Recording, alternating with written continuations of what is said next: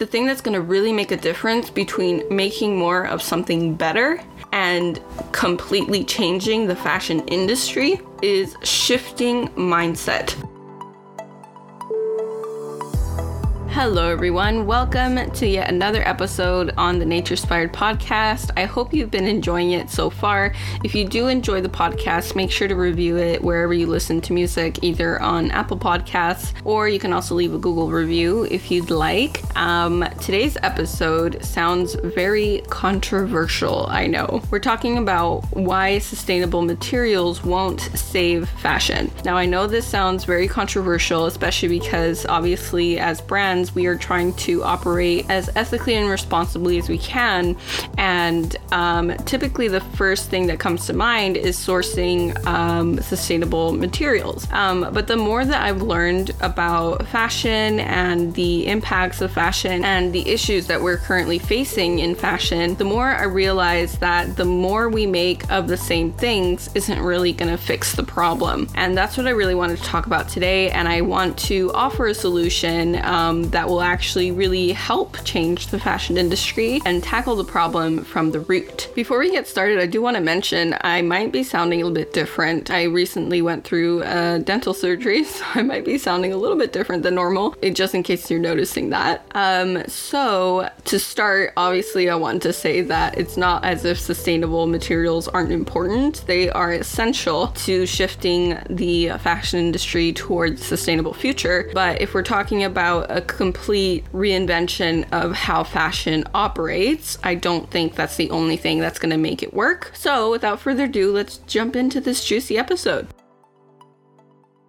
So the main thing I want to talk about right now to start is the problem with the recycled movement and overproduction of sustainable alternative materials. And one thing that I noticed is even if we're making sustainable materials, in some cases, people are still getting exploited and we are still producing in quantities that are just absurd. For example, a lot of fast fashion brands have come up with recycled or conscious collections. Obviously H&M is one of them, but another one is like Simmons and a bunch of other brands that are mass producing sustainable materials. Now, there's really so much confusion with sustainable fashion nowadays because it's become a trend. I've talked about that in another episode. But a question that I sometimes get asked is recycled polyester that sheds microplastics still good, or is it the same as virgin feedstock? What about organic cotton that's mass produced? The problem is we continue to operate in a linear system while making small tweaks to production to insinuate the illusion of sustainability. And don't get me wrong, yes,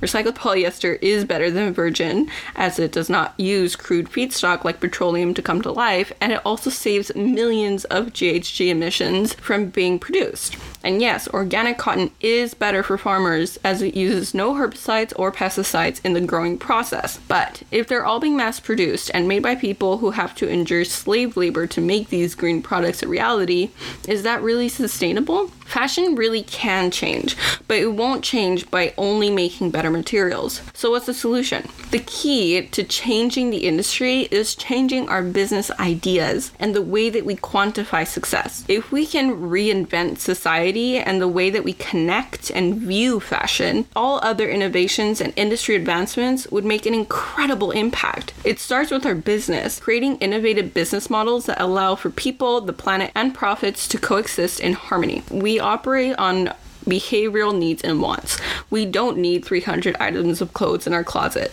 Our logical mind knows that. We also don't need to design that last minute addition to our collection that would just pair so nicely with all the other items we've designed. Yet we do it not because we're driven by logic, but because as humans we're driven by emotion. So in order to fix the real problem with fashion, we need to shift the way we as brands and consumers think, relate, and connect to fashion, and our overall vision of what fashion is supposed to mean to us as individuals. We need to re-engineer society. I know that sounds like a really big thing, but it's been done before and we can do it again. And a big factor that can help us change or re-engineer society is the business models that we use and the way that we market our products. Hear me out. Businesses use behavioral marketing strategies and use neuroscience and other psychology strategies to sell us more and more of what we don't really need, right? But what if we knew how to use those same strategies to reinvent the way that we view fashion as a whole? Also, if you want to learn a little bit more about neuromarketing and how companies use neuromarketing, which is basically a blend of neuroscience and marketing to make you buy more of what you don't need before you actually know you need it, I will leave a link to that in the show notes of this episode. But back to what we were saying. What if we knew how to use those same strategies to reinvent the way that we view fashion as a whole? We need to shift our business models, our design systems, and everything we do towards a circular system. Sounds extreme, no? Maybe a little bit impossible. Okay, why don't you go to the mall then and see how many people are vaccinated and wearing masks? Yes, COVID might be an extreme example, but think about it. We completely reinvented society because of the virus, a virus that kills people and has caused so much pain to so many, but so does fashion. It's not in everyone's faces all the time, constantly reminding us about children dying in cotton fields, women getting abused in garment factories, and entire communities losing access to clean water because of chemical pollution from whatever color that's being dyed that week. And have we forgotten about Rana Plaza that killed thousands, or the other factory collapses since then? My point here is it's not impossible to change society. It just takes a lot of work and repetition. And as brands, we can learn how to communicate and create profitable, successful, and purposeful businesses that help to move the dial and shift consumer mindsets from the see now, have now, buy now, toss now mentality to a circular one where repurposing, recycling, and repairing is just the normal way to think and isn't something that we need to struggle to convince a whole group of people to take part of. So my point here is, yes, materials are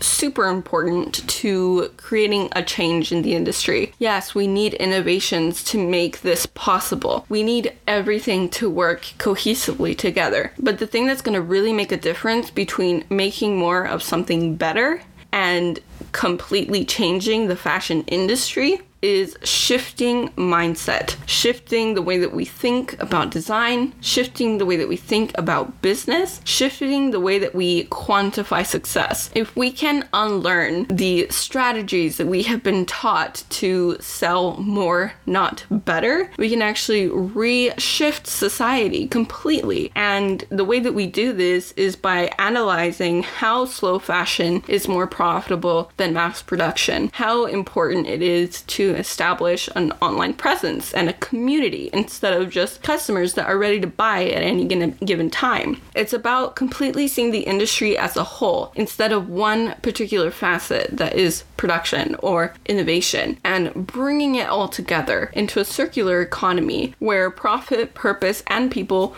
work in harmony. So my call to action for today is for brands. If you want to learn more about how to improve your business from, yes, the way that you source and produce your clothes, but also how you communicate and how you view business as a whole, then book a call with me and I can show you how to transform your communication practices. Right now, I'm offering for a limited time a 30-minute free brainstorming session where basically we talk about your brand. You can show me what you've done so far and I can give you some feedback on how to improve and how to grow your business. So it's something you definitely don't want to miss out. And if you are not a brand, hi. I would love it if you could follow me on Instagram to learn more about the industry and for thought-provoking content that makes you want to take action in your personal wardrobe, and also subscribe to the newsletters. We send out weekly newsletters every Friday, so it'd be great if you sign up to those to learn more about Nature-Inspired, what we're up to, and everything that's going on. All right, I think I'm going to end it right there, and I hope you have a wonderful weekend. Please know I will not be posting an episode next week, just to take some time with family and to enjoy the holidays, so I hope you do that too. Give yourself some time to recharge and rest, and I will see you in a couple weeks.